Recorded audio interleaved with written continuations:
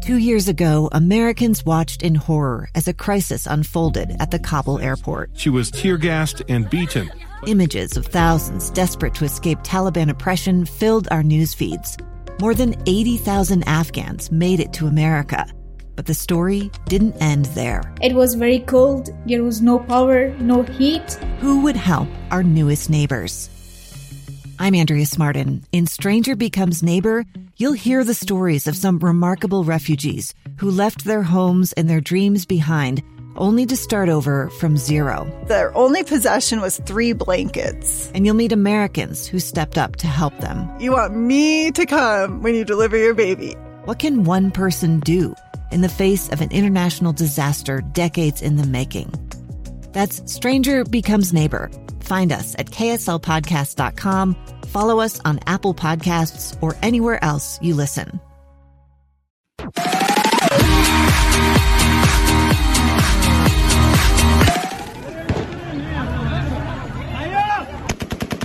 Today on KSL Plus, painful images out of Afghanistan, an impossible exodus for so many looking for safety, and the chaos at the end of America's longest war lasting 20 years stretches beyond the borders of Afghanistan. I'm Matt Rascone, and this is KSL Plus, and today we're taking a closer look at the impact of the unfolding Taliban takeover in Afghanistan and how it's impacting people a world away in Utah.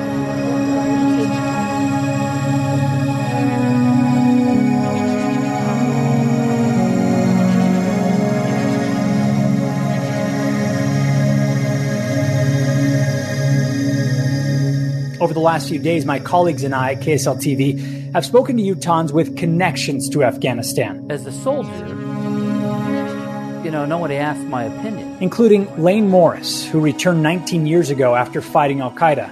Shrapnel from a hand grenade blinded him in his right eye.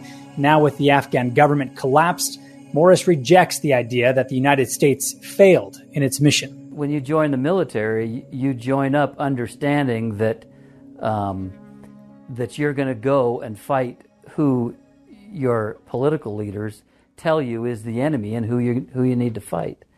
And so when you ask me if it was worth it worth it to me. I don't feel like my sacrifice is in vain or a waste. I don't look at it like that. I'm sure there's people out there that maybe do look at it that way. Whether they were wounded or not. Maybe they just spent a year away from their families over there. But I just don't look at it as was it worth it or not worth it in those terms. I went and did what my country asked me to do, and it was an honor. And I'd do it again. I'll go tomorrow if we need to go back there. I'm sure they don't need me. But that's my role. That was my role as a soldier. And I did it proudly and was thrilled to do it. And I'd do it again. So was it worth it? It was absolutely worth it. We accomplished the main mission, which was to get al-Qaeda out of there. Taliban, like I said, the Taliban was just in the way. So that was mission accomplished. We've set those guys up. Anybody that says that this is a U.S. failure, I think is not placing the blame where the blame needs to be. There's that old saying about the freedom, the taste, freedom as a flavor for those who have fought for it, that the protected don't know. And well, in Afghanistan, they're going to find out about losing freedom. And I hope as a people and as a country that they make a decision that instead of looking around and saying somebody needs to do something about this, that they'll say, I'm going to do something about this. I mean, it's a testament to both the brutality of the Taliban and people's unwillingness to express themselves because of that.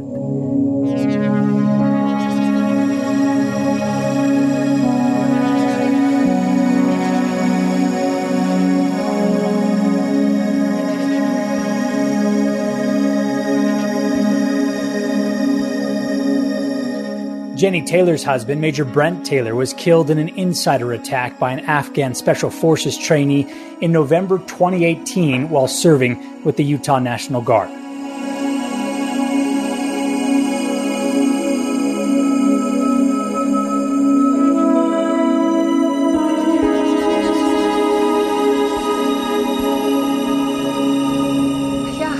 We've got to be really careful that we don't call everything a waste, because I think if anything ever is a waste, any trial we as a person or as a country, a world face, if we let it be a waste, I think that's on us for not learning and growing. I would say instead of pointing fingers, it's time for some pointed questions. We need to really dig deep as Americans and ask ourselves, what are we doing in our individual spheres, in our own homes and communities to make the world a better place, to make it so it's worth it? People ask that all the time, is it worth it? Is it worth it? You decide. Are you going to make it worth it? Are you going to help your children make it worth it? Are you going to rise up and help raise that next greatest generation of Americans? Or are we all going to sit back in defeat and say, well, it's too bad we tried? I, for one, we can't give up. And we'll keep going. I know Brent died loving the Afghan people. He died trying to give them freedom and hope and opportunity. And he wasn't only willing to die if there was victory at the end of the battle. You know, hundreds and thousands of our brave men and women die in battle long before they know what treaty will get signed at the end. But they sign up anyway. They go in, they serve, they sacrifice, they love, they lift, they plant seeds. There's a lot of devastation in Afghanistan and around the world. I hope that within that devastation there's also seeds of hope. There's growth, there's opportunity.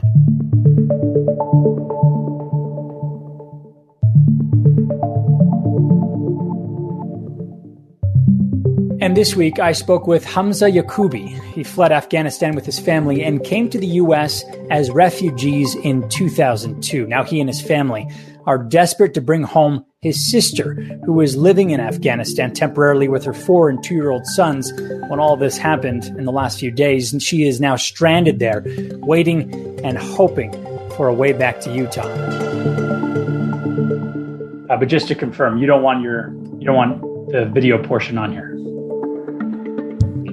No. Can you talk about what the last several days have been like? It's been terrifying, horrifying, devastating in a lot of senses. You know, I'm Afghan. That in itself, you feel sad and lost for the Afghans that are currently living there. Who knows what type of, there was a reason people didn't like living under Taliban rule back then. Why would they enjoy living under Taliban rule now? It's a loss to human rights. It's a loss to rights to women, minorities, ethnic minorities, religious minorities. I am religiously Shia. It's a minority, a religious minority. And, we'd be persecuted if we lived there right now. A lot of ethnic minorities like the Hazara community often targeted. And if you look out throughout this, the U.S. occupation, most oftentimes it was the Hazara community that was targeted. The Taliban could say, we're going to be better. But, as soon as the international community gives them legitimacy, they will just revert back.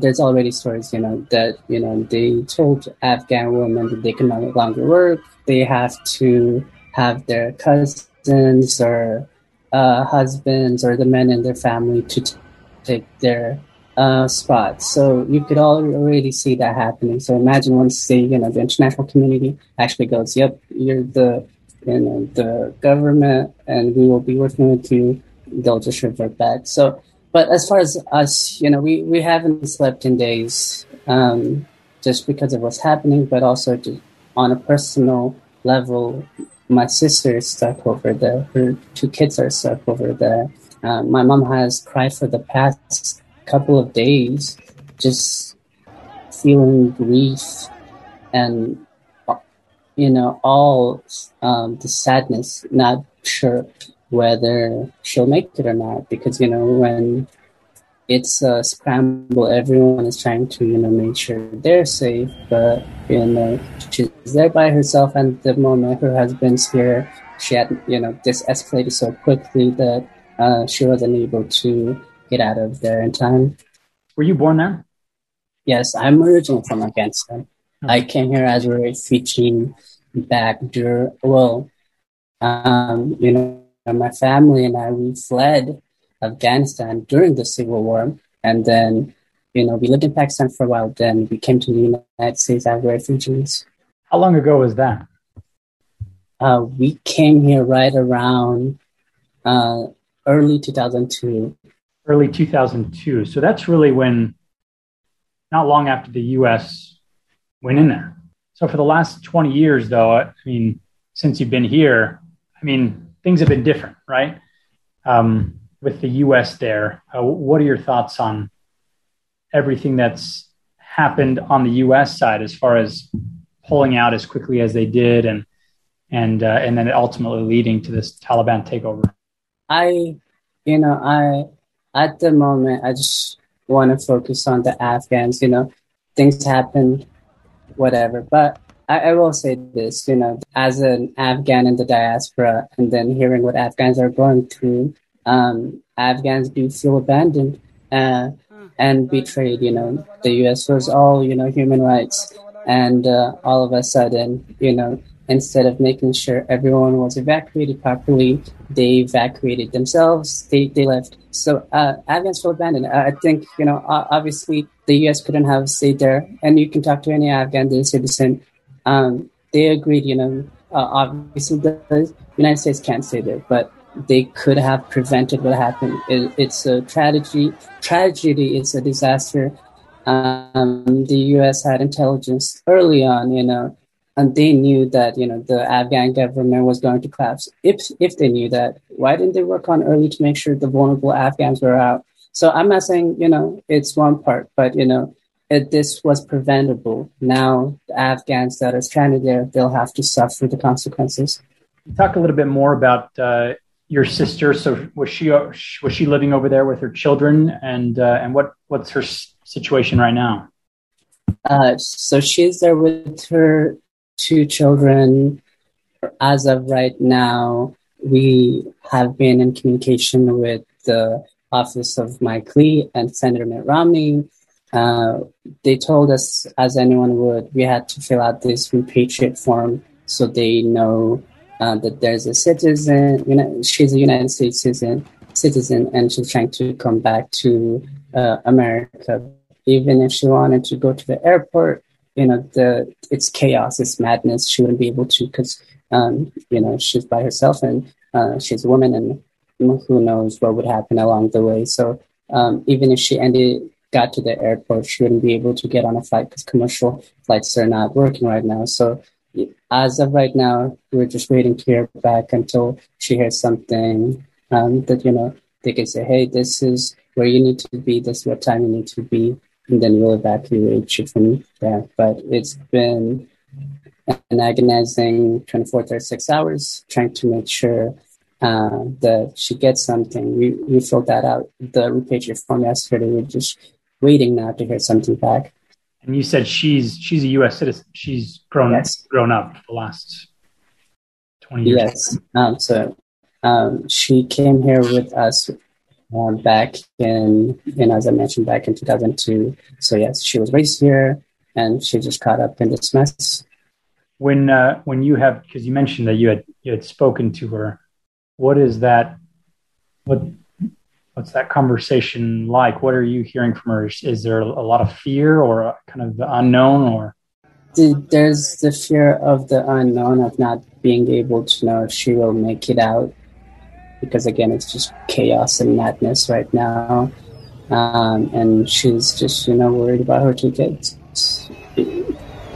As bad as it is being a woman over there, the pressure, you can't do anything. You need a man to do anything. You can't go outside. You can't work. You'd have to, a whole lot of things that a woman can do publicly, you'd need a man for. So, and she wouldn't even care about that. But, the life that her 2 children would have to live, that's something that she won't be able to bear. So she's afraid of the uncertainty, afraid of the lives her children would have to lead in that country. Yeah, I was going to ask you, I guess you kind of answered it there, but can you talk about just, I mean, we're seeing those images of people just, trying to pile on these planes and get out of the country. Why the urgency to get out of the country? What can you say about, living there under Taliban rule? There's a lot to say there. If you're not doing everything, as the Taliban would wish like, you're going to be executed. Afghans lived through the Taliban rule before, and they don't want to do it again. They'll be persecuted for any reason. If you speak out against the government, if you're a journalist, you'll be executed. If you're an activist, you'll be executed. If you're a minority, you'll be executed. Afghans don't want to live through that. You can see the pictures you see, Afghans forming the airport, sticking on planes, and while the plane is in air, they're still sticking on. The horrific image of an Afghan person falling to his death while the plane was in midair, it's painful to see. And that illustrates that, they'd rather choose death than to live under Taliban rule.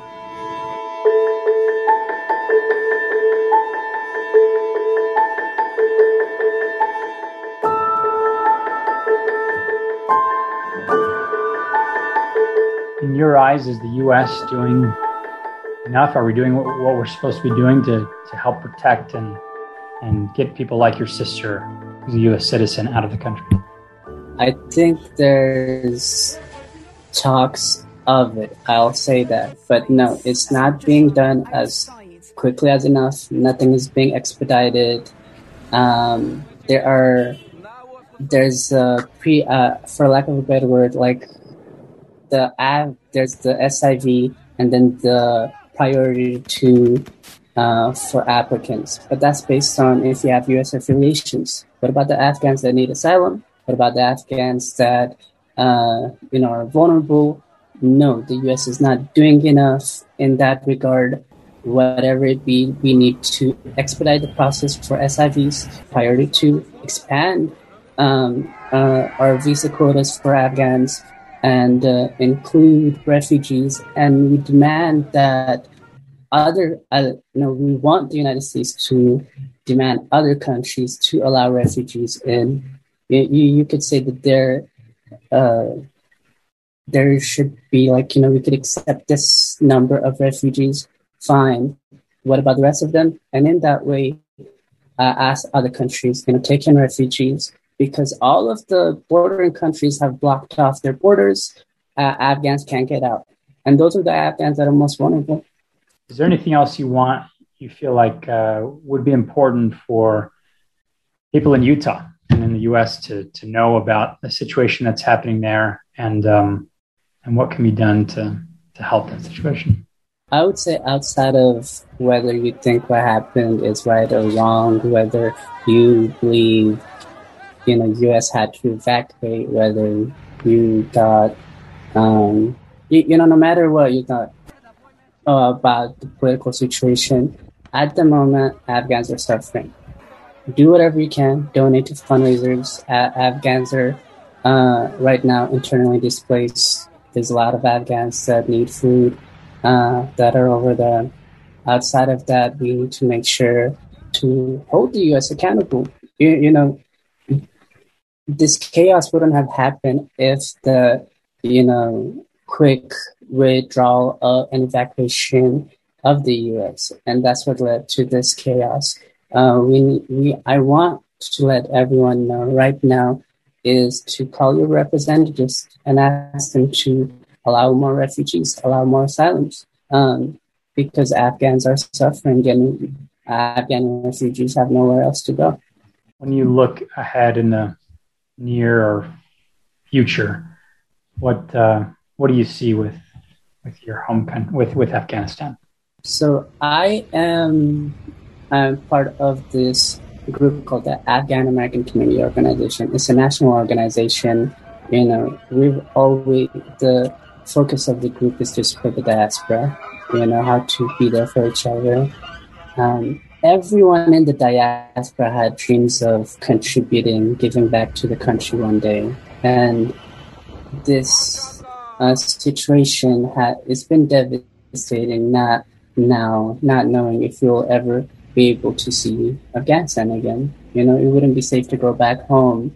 I think what our hope is, no matter what, we just want to be there for Afghans back home, whatever that may mean. Did that answer your question? Yes. Yeah. And so so now you're kind of struggling with the reality that you may not see the country again. Yes. And adding on to that, we're not losing hope. This event has traumatized us again because we've lived through this. My mother, my siblings, we came and endured the Civil War. And, my mom was traumatized by this, and now this is a re-traumatization of it. But given all of that, we know that the Taliban are oppressive, would take, the Afghan country back to medieval times. But given all of that, we're hopeful that, we're not going to give up on the Afghans that are there. Afghans in the diaspora, there's a real survival guilt right now. We went through all of this. Most of us are refugees, be it back from we're being part of the refugee process, back from the Soviet invasion, back from the Civil War, even back from the invasion of the U.S. and occupation of the U.S. of Afghanistan. Refugees have lived through that. I guess to make it short, we just want to make sure Afghans know that we're still here for them, despite what's happening. So was the last time you were there, was that in 2002, or have you been there since? I was a baby. During the Civil War, my mom carried me in her arms. Chaos was surrounding us, but my mom carried me and my siblings were in tow. We're all seeing all of this craziness around us. And I won't share too much of the explicitness of what we were seeing as we were trying to get out. But yeah, I was a baby. I was an infant when I was born there. I've never been back. And Afghans, we hold our identity so close to us. And that's why this is devastating. We might not ever be able to go back again.